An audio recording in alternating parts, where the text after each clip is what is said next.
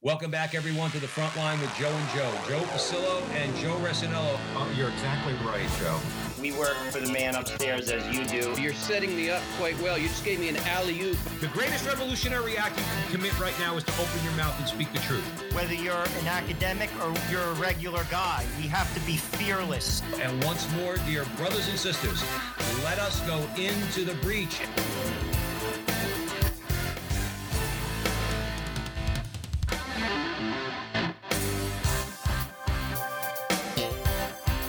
Welcome back, everyone, to the front line with Joe and Joe. Joe Pasillo, as always, joined by Joe Resinello.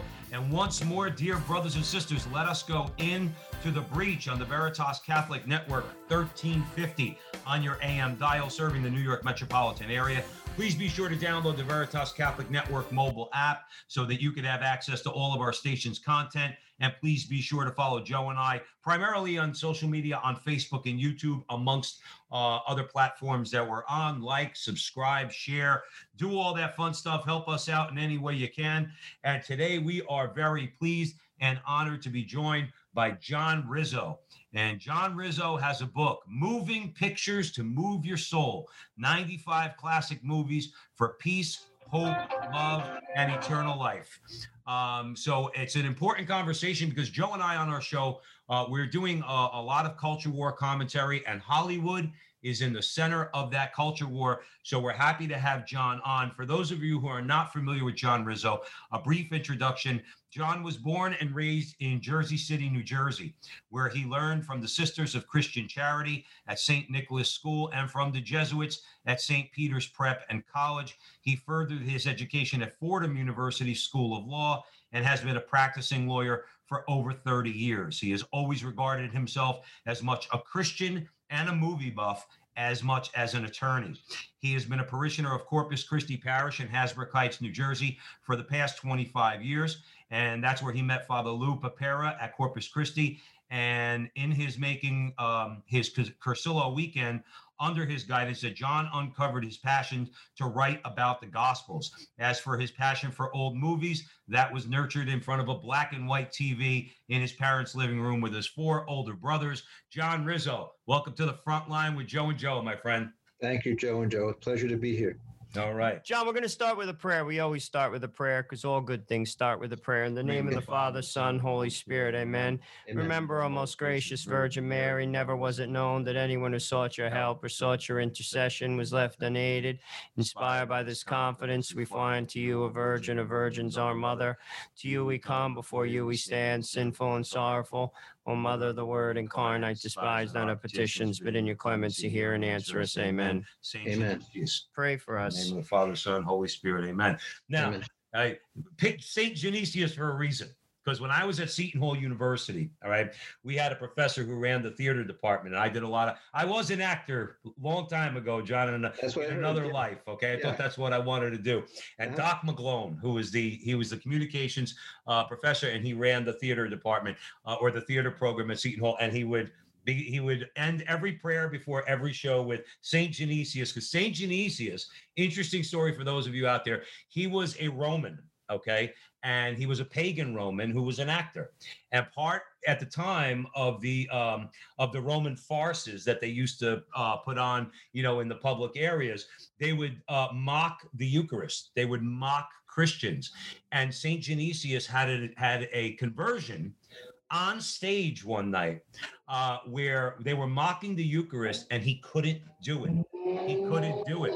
And he was persecuted for it. They tried to make him recant of that, and he wouldn't do it. And they put him to death. He was martyred, and he's the patron saint of actors. So I love it. I think it's very fitting we asked St. Genesius to pray for us. So, John, thanks for being on the show. Like I said, Hollywood's a big thing. Let's talk about Hollywood. I'm going to hand it over to Joe, and we'll rock and roll. Yeah, John, before we get into your book, which is obviously Moving Pictures to Move Your Soul, we want to talk about Hollywood in general. Basically, you in your book, you cover 95 films that basically bring out nice themes. They're positive themes: peace, hope, love, eternal life. Not necessarily Christian, quote unquote, films, but films that lift the spirit. We want to talk before we get into Hollywood at present. We want to talk about Hollywood in the past. 1930 to 1950s, that was known as the golden age of Hollywood. Why was that, John? Talk a little bit about that because I want to try to juxtapose that to where we are now. I think it's called the Golden Age, among other reasons, because there were so many excellent movies that were produced during that time period. It was a time period when the movie productions were largely in the hands of the large studios like MGM, Paramount, Columbia, 20th Century Fox. Also a time when many great actors and directors were under contract to those studios. So there was a constant flow of high quality productions coming out. But interestingly, it was also a time when the movies were, you might say, more reverential in general, where there was more respect for our country, more respect for law and order. Before we got into the age of the anti-hero and that type of thing that took hold in the late, say, in the 1960s, and from there forward. So it was a time when the movies were, I would say, from my perspective, more true to what a Christian philosophy should be, even though in many cases the studios were run by people who were Jewish, but they kind of had their hearts in the right place, so to speak, in terms of what they were making. But I think America was different at that time. I mean, it's changed. I mean, again, from what you read, it was just more of a wholesome place. I mean, divorce was rare. I mean, I could remember watching I Love Lucy in black and white on that black and white TV. We had one too. So did I. We're all dating ourselves. So, I mean, I could remember they slept in different beds. I mean, like now, forget it. Desi Arnaz was not even allowed in the script to use the word pregnant, to say Lucy's pregnant. All right. He had to say in his Cuban accent, she's expecting. That's how different it was. But I would argue, and I've always argued, that look, in art, if you could just do whatever you want, which we'll get into the post production code period. Okay. But if you have, I always thought that if you want to be a great artist, there are rules. In other words, the artist, for his full potential to come through in what he's producing, you can't, it's not just a matter of doing whatever you want. I don't care if you're talking about Michelangelo or you're talking about, Federico Fellini. I mean, you have rules under which you operate, and then it's within those rules that you produce this great work of art. After the production code got broken, it's like the wild, wild west. I mean, talk about that, a little bit, John. I mean, because it seemed like under those rules that are supposedly nowadays they try to tell us, oh, those were so oppressive. The rules that were put on the creative people of Hollywood were so oppressive. But that's when the greatest movies were made. Yeah. It's interesting reading what some people have to say about the production code. Also just kind of off track a bit. When I was a kid watching old movies, I didn't know anything about production code. So like we would watch movies like Dracula, Frankenstein, King Kong, just a few excellent movies from the early 30s, which were before the production code. And I mean, I didn't care. I thought they were good movies, even though there was no production code. But now, kind of after the fact, people talk like the production code was some horrible thing, some horrible form of censorship. And yet it seems that the filmmakers prospered very nicely with the production code. It didn't really affect them tremendously. Maybe the women had a little bit more clothing on. Maybe things were a little less risque, a little more overall decency in the productions. But it didn't hurt in any way, I would say. Obviously, the movies that came out after the production code, as you said, were some of the greatest movies ever made. So let's define it for our audience. Some people may not know what that is, the production code. To be honest with you, I didn't until I basically met Joe because he was involved in acting. Like you, John, you just saw a movie and you thought it was good or it was wholesome. I didn't know there was no such, to be honest, I'm just being honest. I'll be honest also. I didn't know there was a production code until I joined Facebook and got on these various Facebook movie groups and have people talking about pre-code movies. Like, what is a pre-code movie? I didn't know what a pre-code movie was. But it's something that from reading up on it a little bit, there were a number of scandals that hit the movie industry in the 1920s that were disturbing to the industry itself, that made the industry concerned that it might lose business and viewership because of these things.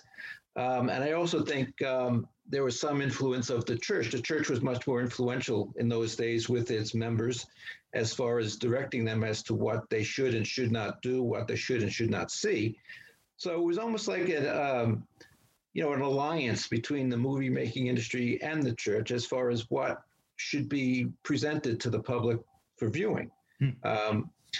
And as I said, if you look at movies pre-code and post-code, you could look at a movie that was made in 1934, before the code was fully in effect, and a movie that was made in 1935, you're not going to find that much difference. In fact, in terms of the quality, the later movies might be better. It just really depends more on the script, the acting, the directing, than whether or not there was a code in place. So it's almost like something that people like to complain about just because they feel like complaining. But I don't think it really had that much impact one way or the other. You mentioned something that's interesting, that the church had more of an effect. I mean, it's the same church, but yet it band together and it made a statement to the parishioners saying that this is not something we're going to tolerate. What do I mean by that? Say excessive nudity or profanity or violence. Blasphemy was a big one. In other words, that you could not blaspheme, in a movie, which is basically saying you can't offend Christians. And whether or not you like it, in America in the 1930s, 40s, and 50s, most of the country, and still is nominally, I guess, a Christian country. So there's no, again, I want to have this conversation with you, John, because there's this misrepresentation of what the production code was. It was very simple: no profanity, no nudity, no gratuitous violence, and no blasphemy. That's it. And not every movie was the greatest story ever told. I mean, if you look at the themes of, let's say, I'm sure you're a fan of a lot of them, John, film noir movies, okay? Maltese Falcon, just to use that as example, or the classic, The Big Heat, okay? These are film noir classics. Again, not Christian movies, telling stories, exploring very dark themes, but we don't need to see the sex. There's gangsters in those movies, but you don't need to see gratuitous violence. You don't need to have, the F-bomb, one sentence after another. And yet these movies are classics, and they're exploring very, very, they're very dark themes movies. I wanted to say that and ask for your comment, but also remind our audience, or tell those who don't know, it was not an action. The production code was not an action of the government. It was a private alliance, to use the word you use, between Hollywood and the Catholic hierarchy in America, that this was the agreement. And if the Catholic hierarchy thought that there was going to be not holding up their end of the bargain from Hollywood's point of view, they would tell the parishioners, you cannot see this movie. Okay. Right. Had nothing to do with the government, and nothing to do with the First Amendment. Self-censorship. It was purely free market. Talk about that a little bit. Yeah. Well, it was something that the filmmakers brought upon themselves to try to stay in good standing with the church, so that they wouldn't be affected at the box office, I suppose you would say. Yeah. To go back to what you were saying about the movies and from the film noir period, it's almost like stand-up comedians. Now stand-up comedians, you might hear them, they curse. Every sentence has a curse in it. It's like, you can be funny without having to curse. You go back and watch stand-up comedians from 20, 30 years ago. They were saying things that were funny, hilarious. It had to, fall on the floor laughing, but they weren't cursing constantly. And then at some point, it seems like it was decided that to be a comedian, you had to curse every sentence. And similarly with the movies. I mean, if you write a good story, if you have a good script, there's no reason that you have to curse to get your point across. Right. And I always thought that, that was a and we'll talk about it because this was one of our next questions was after the production. When did the production code end, John? Would you say about 66, 67? So what was it, like around then? Yeah, I would say so. I'm not honestly sure. It's kind of like it seemed like it gradually faded away, and they still had the rating system, of course, G, PG, M, X. So there was still some self-regulation by the movie industry, but it was not in the sense of a code where there was a input from the church as far as what was going on. Right, that was self-imposed. I'm sorry. No, the rating system was self-imposed. Yes, exactly. Sure. No, and Jack Valenti used to come under fire all the time. In other words, for saying, well, no, we need to let people know with this rating system what's in the movie, so that particularly parents, could say, well, whether or not they want their kids, let's say, going to see a particular movie. So there was PG. Later on, there became PG-13, G, R, and all these things. Again, I fail to see how this was oppressive to the filmmakers and the producers in any way, because they just want no rules whatsoever. And they've shown that. And I mean, and that was lead us into our next question about the deterioration of movies after the production code. It just got to be one thing after another. First, there was like movies like The Wild Bunch and The Godfather. In other words, and I'm a big Godfather fan, but there's a lot of gratuitous violence, especially in the scene where Sonny gets killed. Okay. Did you really need the guy to get shot 180 times to make the point? Seriously. Yeah, it's like, in High Noon, Gary Cooper kills everybody, but you didn't have to see the bullet going through the guy's head, did you? I mean, and it was just this steady progression. Do you see that since the production code up to this time, it's just been basically a steady progression down this hole of starting with violence, then sex, profanity, and just further and further down this into this abyss? Well, yes. I mean, there are, of course, exceptions all the way along. There's still movies that don't have that. But, yeah, that's almost like, once the devil gets a foot in, he doesn't let go. He's just going to keep pushing and pushing and pushing.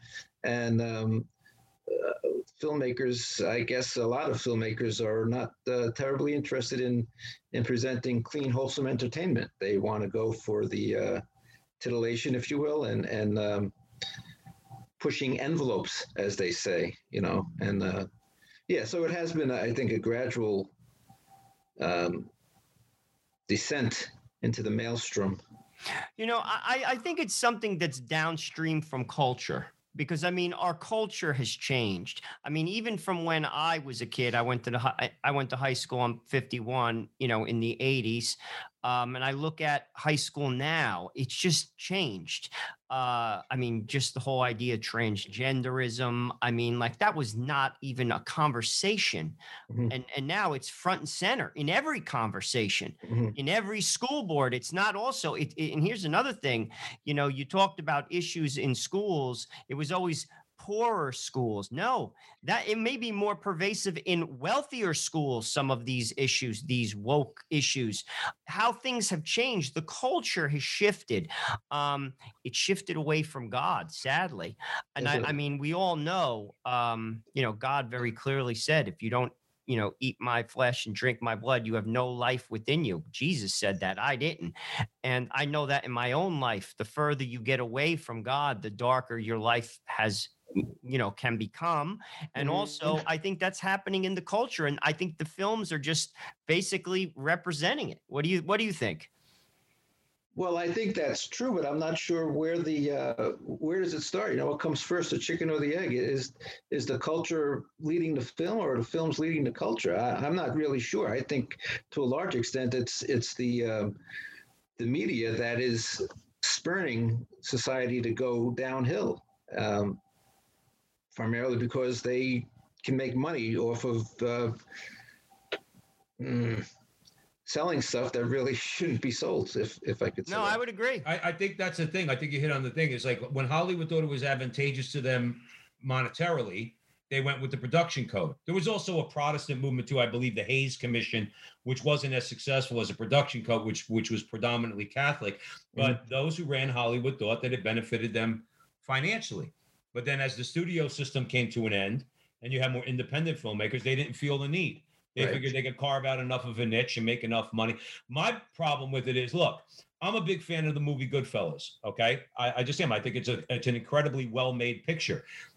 As I get older and I have a little bit more of a lot more of a Catholic sensibility, the story didn't have to be told that way. Where the violence and the profanity. And again, I have pretty thick skin. We all have pretty thick skin.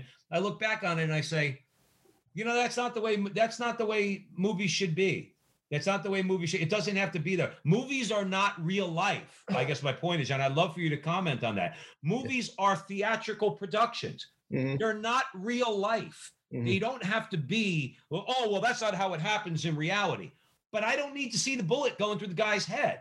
Mm-hmm. And I don't need to see the woman's breasts. And I don't need an F-bomb every other sentence, because that might how it be in reality, but this is a movie.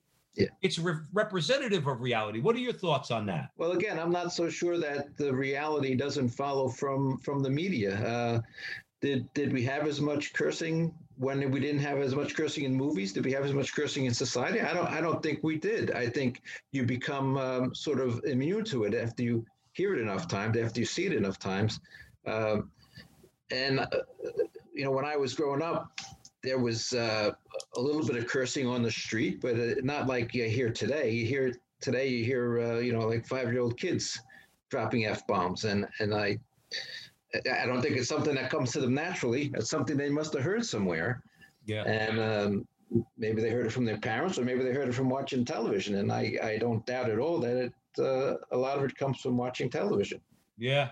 So you're at the front line with Joe and Joe Pasillo, Joe Resinello, and we're weighing the breach, because when you're talking about Hollywood, you're going into the breach. In fact, you're not only in the breach, you're storming the machine gun nest, because Hollywood is at the center of this culture war. And we're having a great conversation with John Rizzo about his book that you should go out and buy, Moving Pictures to Move Your Soul, 95 classic movies for peace, hope, love, and eternal life. John, we have a few minutes before the break, but real quick, we'll ask you again later on, but where can people buy your book? Okay, so if you happen to be in the northern New Jersey area, the book is sold at a place called the Religious Shop, which is a store in Hasbrook Heights on the boulevard. But I understand not many people are going to be able to get there. So it's available at Amazon.com. It's because it's a self-published book, so it's limited distribution, and you can order it at Amazon. There's 2 volumes, and the one volume is $17, and the other one is $18, because one is about 40 or 50 pages longer than the other. John, the thing I love about your book, and I think this is something that every Catholic family should own, is, because I struggle with this as a dad. I have 4 children. What to put on television? We got rid of our television. We just deal with DVDs now. And this is sort of like a catalog for people, for Catholic families. You want to watch a wholesome film. And some of these films, I did recognize, but some of them I didn't. And to be honest with you, I take your word for it. I bet you they're good. You know what I mean? As you say, they're movies about peace, hope, love, and eternal life. I'm all about it. So I think it's something that Catholic families could use as a resource, especially moms and dads out there that want to put something wholesome on the television that doesn't have some of this stuff that we were just talking about. That's why I think it's a great, great buy for Catholic families. Mm-hmm. Well, I hope that people who buy it will agree with you,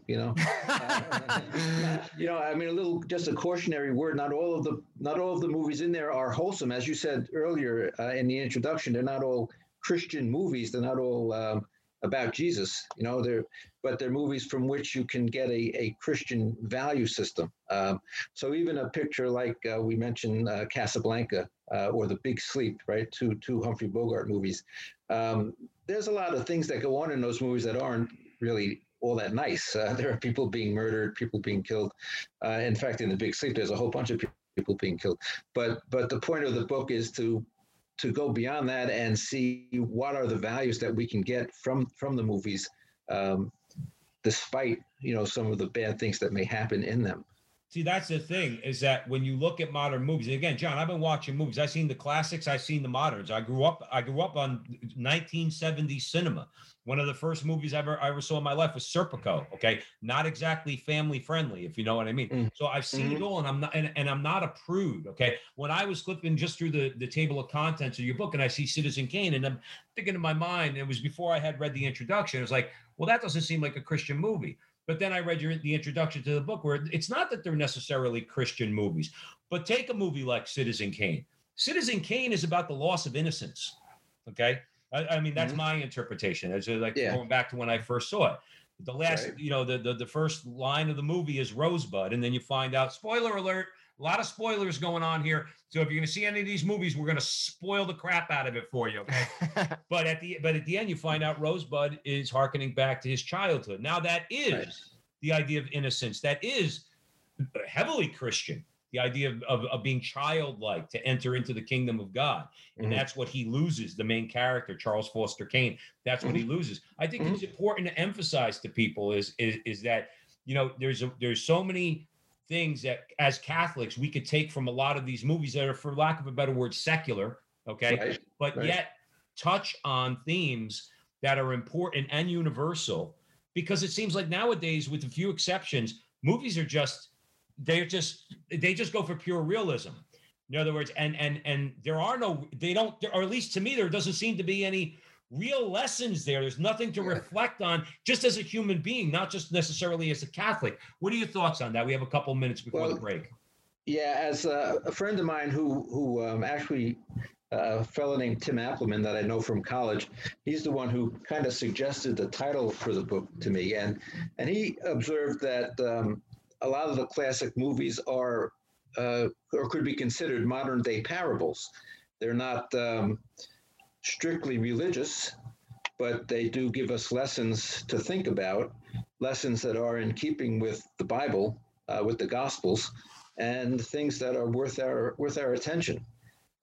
So Citizen Kane is a good example, and one of the things that I point out in my essay about Citizen Kane is I'm very big on the capital sins, the 7 deadly sins, and the one there is gluttony. That Charles Foster Kane had this need to acquire things and acquire people, and to his downfall, he lost everybody that he ever loved because he was so obsessed with acquiring things that he didn't need them. He was a rich person all his life, but he just had this issue with gluttony, and so there's a lot of, there's 95 movies in the book, and I go with similar lessons in a lot of them where you might not overtly think of it as a Christian movie, but there are many themes that you can get out of them. Most of them are positive themes, gluttony maybe a little bit more on the negative side,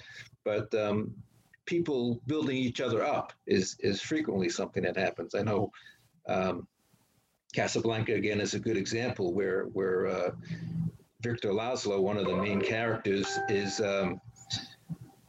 he is a beatitudinal person, if you will. He hunger and thirst for righteousness, and he suffers persecution because of righteousness. He's trying to free people from the oppression of the Nazis. And so that's a very good lesson. And then on the other side is Rick Blaine, the Humphrey Bogart character, who has been in the past in love with Victor's wife, and he has to make a decision in the movie. He has an opportunity to leave Casablanca with Ilsa, and you don't really know until the last minute, is he going to do the right thing, or is he going to sacrifice himself for the betterment of mankind, so to speak? And so there's many movies like that where you have an interesting Christian parable to be told. It's funny, when I first saw Casablanca, I saw a lot of the older movies later on in life. Again, I grew up watching movies mostly from the 70s, the 80s, so a lot of them, in the theaters. I remember being blown away in Casablanca at the moment that you're talking about at the end, because you really think Rick is going to get on that plane with Elsa. And then not only doesn't he get on the plane, he shoots Strasser. He shoots, what's his name? The great actor, German actor, Conrad Veidt. Yeah. And he shoots him, and it's like, whoa, where did that come from? But again, I'm saying this as a movie lover. In other words, this is a movie. And again, I'm gonna repeat this a few times through the show. You didn't have to see the bullet go into Strasser's body to get the idea that Rick just killed him. See, it's if from an artistic point of view, again, I'm saying this from an artistic point of view, it's unnecessary. Let's leave it there 1 second, because now we're going to get into some more specifics of specific movies. You're at the front line with Joe and Joe on the Veritas Catholic Network, 1350 on your AM dial, serving the New York metropolitan area. And we are having a great conversation at the front line with John Rizzo, talking about his book, Moving Pictures to Move Your Soul, 95 classic movies for peace, hope, love, and eternal life. John, stick around. And the audience, please stick around. We'll talk to you on the other side of the break. Hey, you know about our Veritas shows, right? All 5? It starts every Sunday at 5 p.m. with the Frontline with Joe and Joe. Their guests include the biggest names in the Catholic world, and Joe and Joe talk to them from the perspective of the everyday Catholic. Every Wednesday at noon, you can catch Let Me Be Frank. This is your chance to hear Bishop Frank Caggiano talk about spirituality, church news, and fun stories from his Brooklyn childhood and his life. Thursday nights at 8 o'clock. That's when you can hear It's Not That Late with Liv Harrison. It's a late-night show on Catholic radio, and Liv mixes faith with humor, games, and dynamic interviews. There's a double dose of shows on Friday. First, at noon, it's Restless. It's 4 millennials talking about, well, life as millennials in today's crazy world. Yes, it's possible to be young and Catholic. Then, at 12:30 on Fridays, you can hear the Focus on Veritas, where Peter Sonsky puts the focus on good works and the good people doing those works. Those are the 5 Veritas shows, and there's more on the way.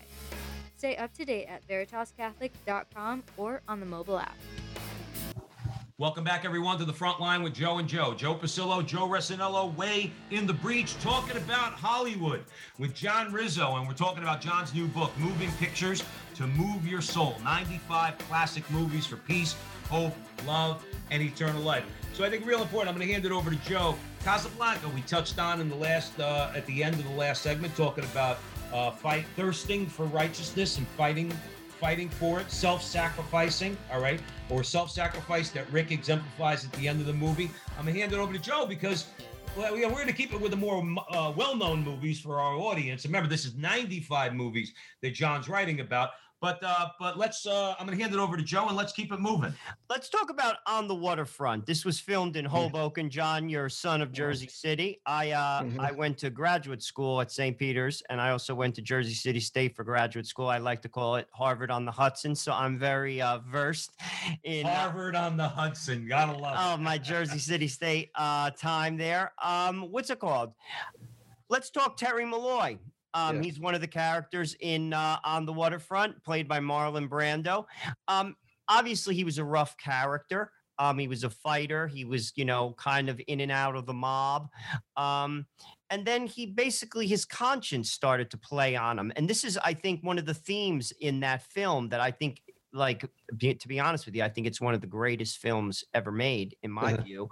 But talk a little bit about the conscience piece, and then we could get into the priest character as well in the film. Sure. As you said at the start, Terry is just sort of a washed-up ex-boxer who's hanging out with the Longshoremen's Union. Has an easy life, relatively speaking, because he's on the good side of the corrupt people. And he doesn't really want for anything. He doesn't have much of a life because he's just a schlub, sort of. But he's got things pretty easy. He just hangs out on the top of the coffee bean piles and does nothing all day. Looks at I don't know, he's looking at Playboy or something. I don't really remember what the magazine was that he was looking at.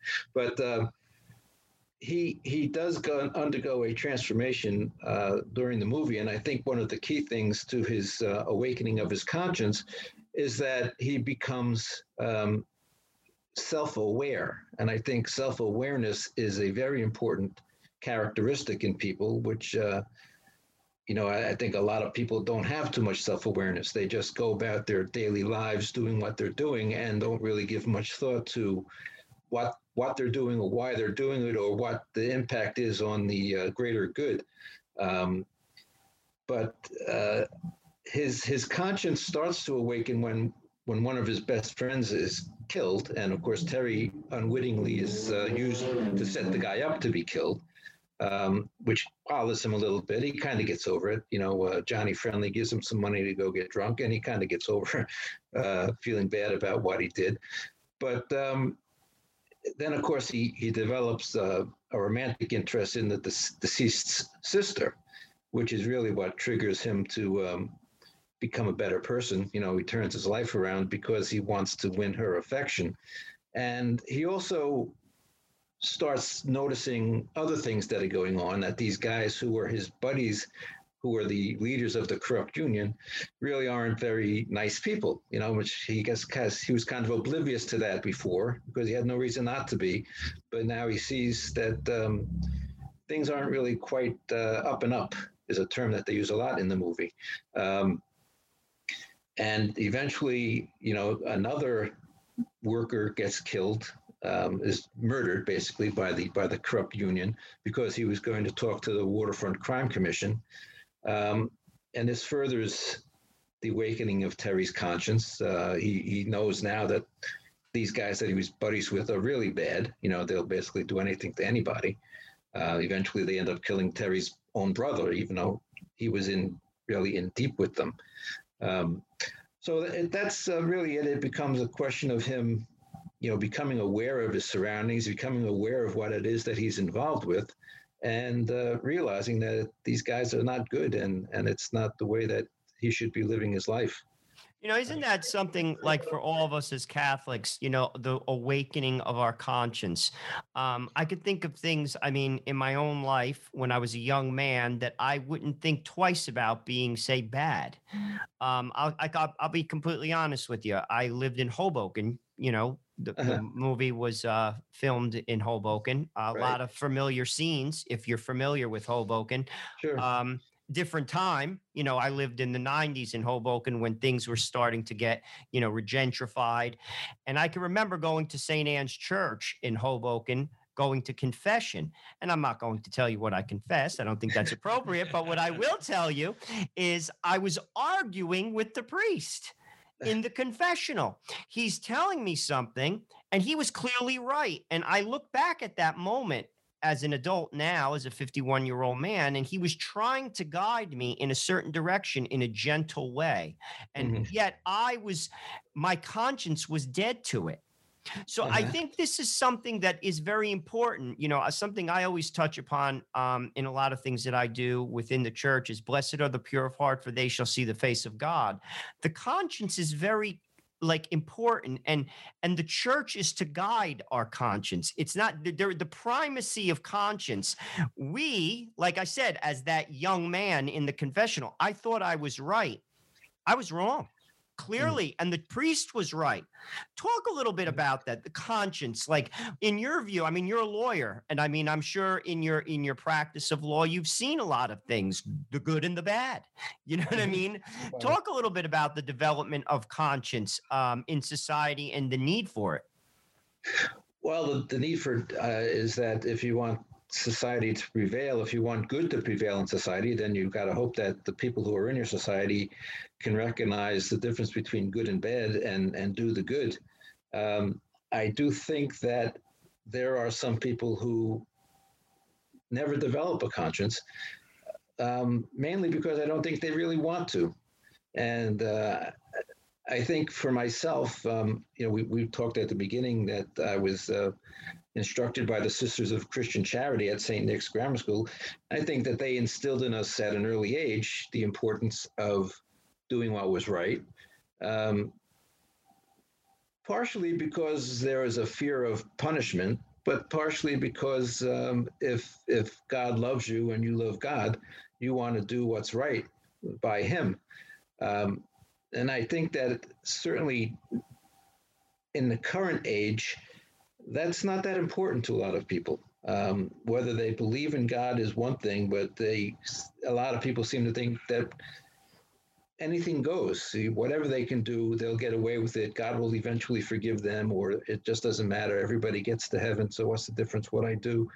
That's kind of the impression I get from a lot of people who even profess to be Christians, but they just do whatever they want to do because they think it's okay.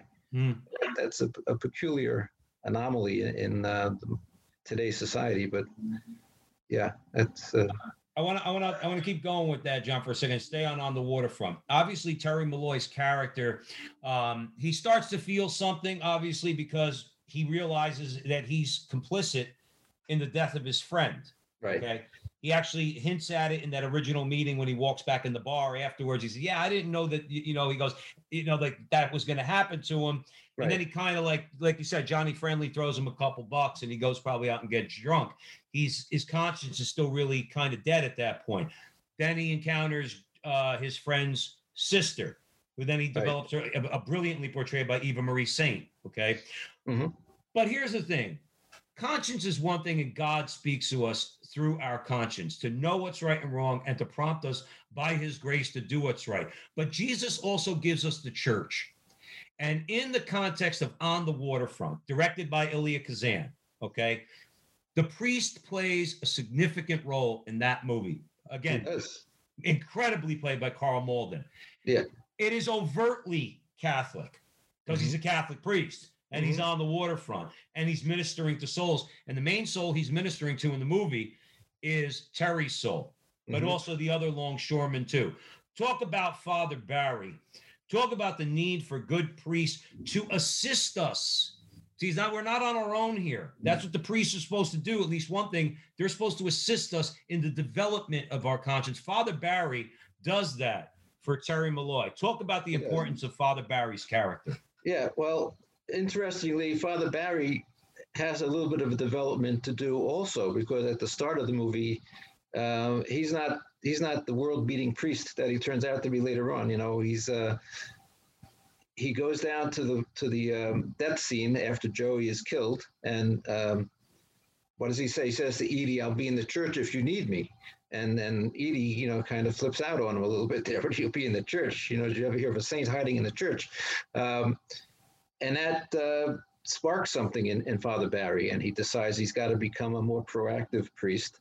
He goes down and meets with the longshoremen, the oppressed longshoremen, and makes it known to them that he's available for them, if they need him.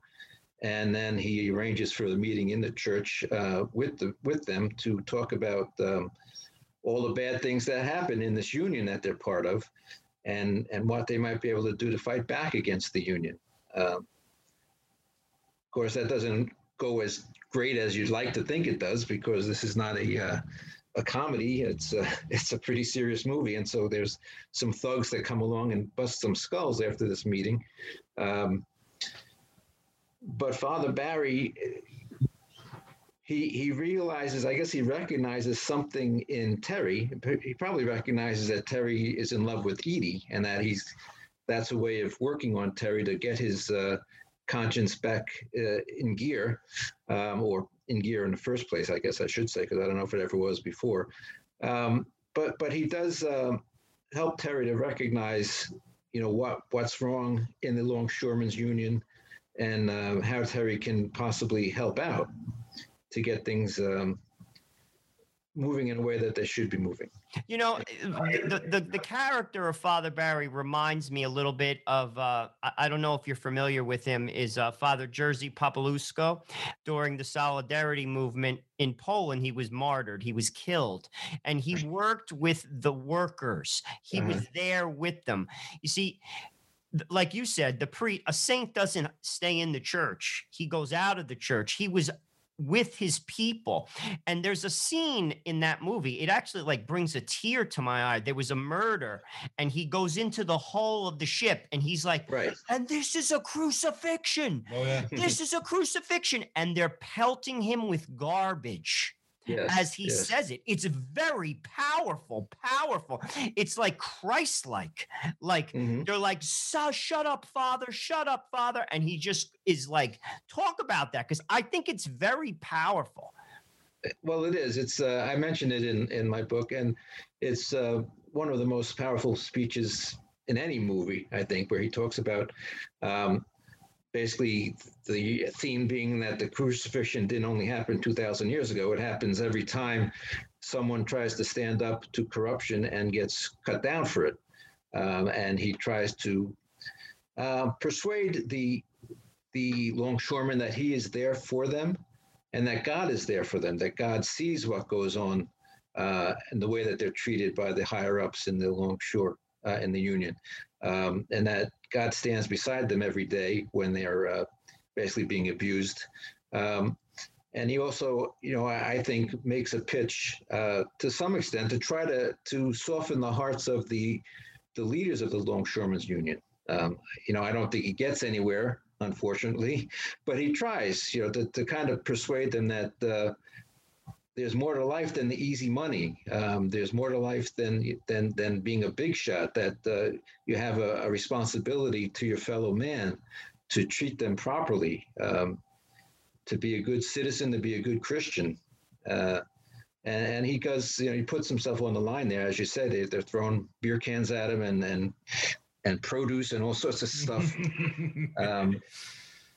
So you're at the front line with Joe and Joe Pasillo, Joe Rossinello. We're having a great conversation with John Rizzo about John's book, Moving Pictures to Move Your Soul, 95 classic movies for peace, hope, love, and eternal life on the Veritas Catholic Network, 1350 on your AM dial, serving the New York metropolitan area. John, I just knew when I was putting together this interview, I was like, we're not going to get to everything, which is fine. But there are a couple. I mean, I think On the Waterfront's one of those movies that's more overtly Catholic, mainly because of the character of Father Barry. The speech you gave, just as an aside, back in the day when I needed a good monologue, I had a lot of success using that monologue. Nowadays, you walk into an agent's office or a casting director and you start talking about, you do a monologue from On the Waterfront talking about Jesus Christ, your odds of getting that part are slim and none, and slim as a horse on his way out of town. That's just the way it is. That movie wouldn't be made now because Carl Malden's not ecumenical enough. Father Barry's, he's not inclusive enough because he's talking about Jesus Christ. Let's move on, though. Let's move on. One of my favorite movies, is Forrest Gump. Oh, phenomenal film. Okay. And maybe I didn't appreciate it at the time. Again, we all have our journey. And at the time, maybe I was in a little bit of a dark place. But on one level, I always loved Forrest Gump. But as a Catholic, I love Forrest Gump even more because Joe and I, one of the things we try to do, John, on the front line with Joe and Joe, is to emphasize a radical trust in providence. Forrest Gump's all about that. Forrest Gump is a guy who's a trusting guy, not just in his mama, all right, but in his Father in heaven. Okay. So let's talk about Forrest Gump a little bit. Okay. So Forrest Gump is, I guess, intellectually challenged, you would say. So am I, John. But he is so innocent and childlike that you, at least as the audience, you can't help liking him. I guess not everybody in the movie likes him. Some people find him to be kind of annoying. But as we read in the Bible, as Jesus said, we must become like little children to enter the kingdom of God, the kingdom of heaven. And Forrest is childlike because of his lack of intellect, because of his trusting nature. He is definitely childlike, and he lives his life in a very other-directed kind of way. He's very little that goes on in the movie you would consider selfish on his part. He's always thinking of helping other people, whether it's carrying his friend Bubba out from being shot up at the war, or if he's helping Lieutenant Dan survive his injuries at the war, or trying to get Jenny on the straight and narrow. Unsuccessfully, of course, but he's always trying. He's always trying to help people. He's a beautiful person, is the way I would look. Like I saw that in the movies. He's beautiful, like as a human, and ultimately, listen, we've all met all types of people. I work on Wall Street. You're a lawyer. Joe has worked on Wall Street. I've met the rich and I've met the poor. alike. And ultimately, that's how God, when we meet him, that's how we're supposed to be. Like Forrest Gump, that innocence, the trust. And the thing we've mentioned on our show, which I loved about Forrest Gump, is when he's making his gun and he says, "Why are you doing that so well, Gump? Because you told me so, sir." And I love that scene because that is It's funny, but it is a lesson of the movie. Forrest Gump's his submission. I know that's a bad word nowadays. His submission to authority. Why did you put that gun together so quickly? Because you told me to, drill sergeant. He trusts the drill sergeant. He respects the authority of the drill. I'm glad you brought it up, Joe, because that was on my mind. Go ahead. No, but I that is how we as Catholic men, all three of us are Catholic men, are to trust God and his church. You know, like I've learned this in some ways the hard way as a younger man, that my way doesn't work. John, it doesn't work. I know this for certain. And God's way does, and I trust him. And we have to trust God because you told me so. And sometimes that's not logical in the ways of the world. Listen, we're all in the world, you know, we got to pay bills, we got kids. Like say as a Catholic who isn't contracepting, why are you having kids, Joe Resinello? My wife's pregnant. I'm 50. It's our fifth kid. People are like, you're crazy. Because God told you to. Because we're supposed to be open to life. So God told me to. And I trust him.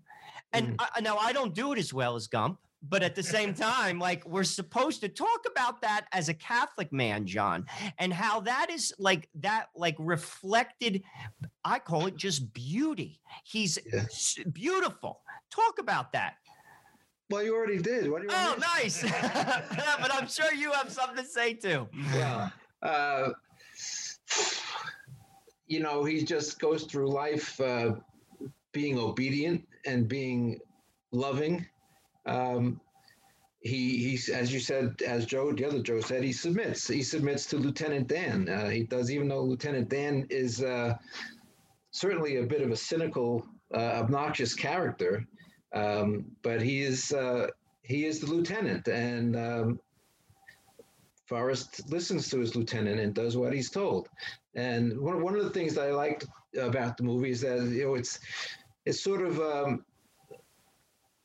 apolitical. I like to try to be apolitical whenever possible, you know, and so it shows that Forrest meets President Kennedy, but he also meets President Nixon, and he doesn't discriminate against Republicans, which I think in today's Hollywood that might be an issue a little bit, you know. Yeah, that might be a little bit of an issue. Yeah, you know what? I'd love for you to talk about Lieutenant Dan for a second, right. Just because I do want to get to one point. We have about 8 or 9 minutes left. I do want to mention It's a Wonderful Life and one topic on that in particular. But I think it's interesting between Lieutenant Dan when you talk about the trust that Forrest has in Providence. Lieutenant Dan believes in Providence too. Right. But it's his version of Providence. Yeah. I am meant to die on the battlefield like my great-grandfather, my grandfather, my father before me. Right. But that's not trusting in God's providence. And God had a little bit of different plan for Lieutenant Dan's life. He did. The Lieutenant Dan might have seen that. And if he would have been more open to God's providence, as Forrest Gump is. Talk about Lieutenant Dan a little bit of the prodigal son aspect going on there. Sure. Well, of course, he's a very bitter man because he doesn't get to die on the battlefield like he thought he was supposed to, as he thought he was supposed to. Forrest Gump, you know, ruined that whole thing for him. He saved his life. It was terrible. So he becomes, as we see in the movie, becomes very bitter. He's got serious issues. For one thing, he's lost his legs, so he's in a wheelchair, but he's drinking very heavily. He's not a very pleasant person. And but he does interestingly have an affection, if you want to call it that, for Forrest when he meets him in New York City some years later, and Forrest is being insulted and made fun of by some of Lieutenant Dan's acquaintances. The lieutenant takes up for Forrest in that, which is a little bit surprising. And later on, thanks to Forrest, Lieutenant Dan does become something like the prodigal son. Forrest pursues him almost like God pursuing us, wanting to bring us back into the fold. And he eventually does not impose, but persuade Dan to come down to him, to his boat. And Dan does, and Dan doesn't, I don't think Dan even knows why he's there at first, but he makes his peace with Forrest. He makes his peace with God. Yeah. And he becomes a model citizen. He eventually even gets his legs back. But let's leave Forrest Gump there for a second, because we want to get on to one more, we think, important lesson from classic movies. You're at the front line with Joe and Joe. Joe Pasillo and Joe Rossinello having a wonderful conversation with John Rizzo about his book that you can buy on Amazon.com, which is Moving Pictures to Move Your Soul, 95 classic movies for peace, hope, love, and eternal life. There's a lot of lessons, John, in It's a Wonderful Life. Okay. Mm-hmm. But Joe wants to ask you about one in particular. Joe and I talk on the show all the time about this consumerist society we live in, chasing after every nickel, chasing after every nut, thinking that that's what the meaning and purpose of life.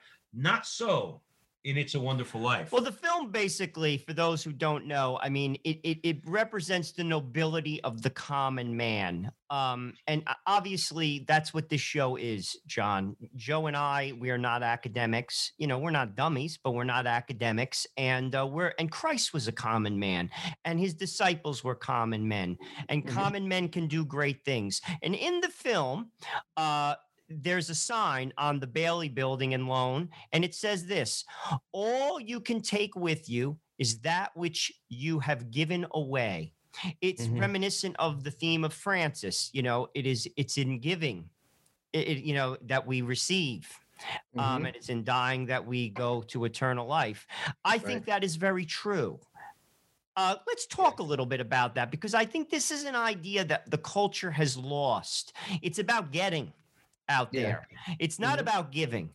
The happiest people I have ever met are the missionaries of charity, and all they do is give. Talk about that in the film, the theme, and the importance of it. Sure. Yeah, and I think I mentioned in the book that I probably saw the film a couple of dozen times before I even noticed that sign there. It's there under, I think it's under a picture of Peter Bailey. And the director, Frank Capra, had made another movie some years earlier called You Can't Take It With You, and which the idea being there that when you die, you're dead, and you can't take whatever you might have acquired during your earthly years. But this sign, all that you can take with you is that what you have given away, is a little bit of a different thing.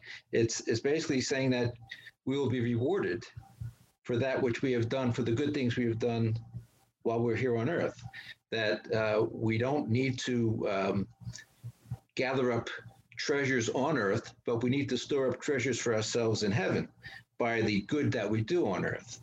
And those are the things that we will be able to take with us when we die, which is the good things that we've stored up in heaven. So that's, it's not what the common thought process is in society these days, as you said, the consumer and acquire things all the time, but it's being generous, being charitable, giving to others are the things that will make us good in God's eyes.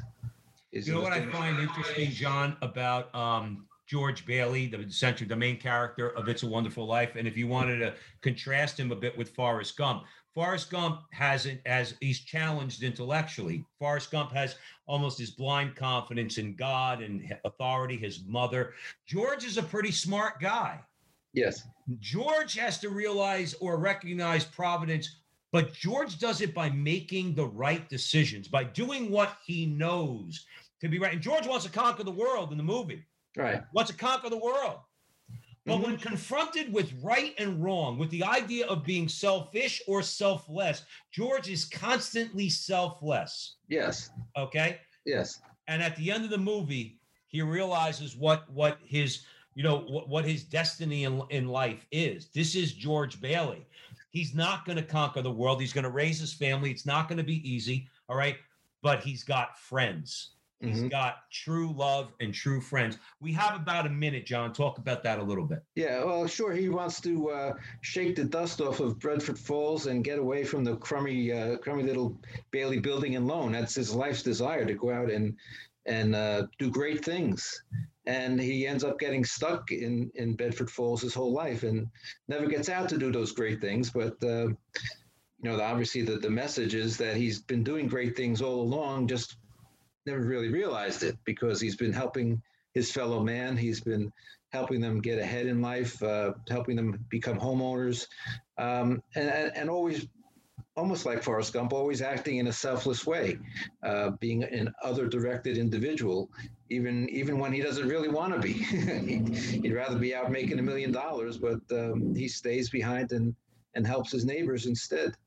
Absolutely. And when just a final point, I always love when George Bailey and his wife and what was his name, the Italian Martini, Mr. Martini, when he has him in his house, what does he give Martini?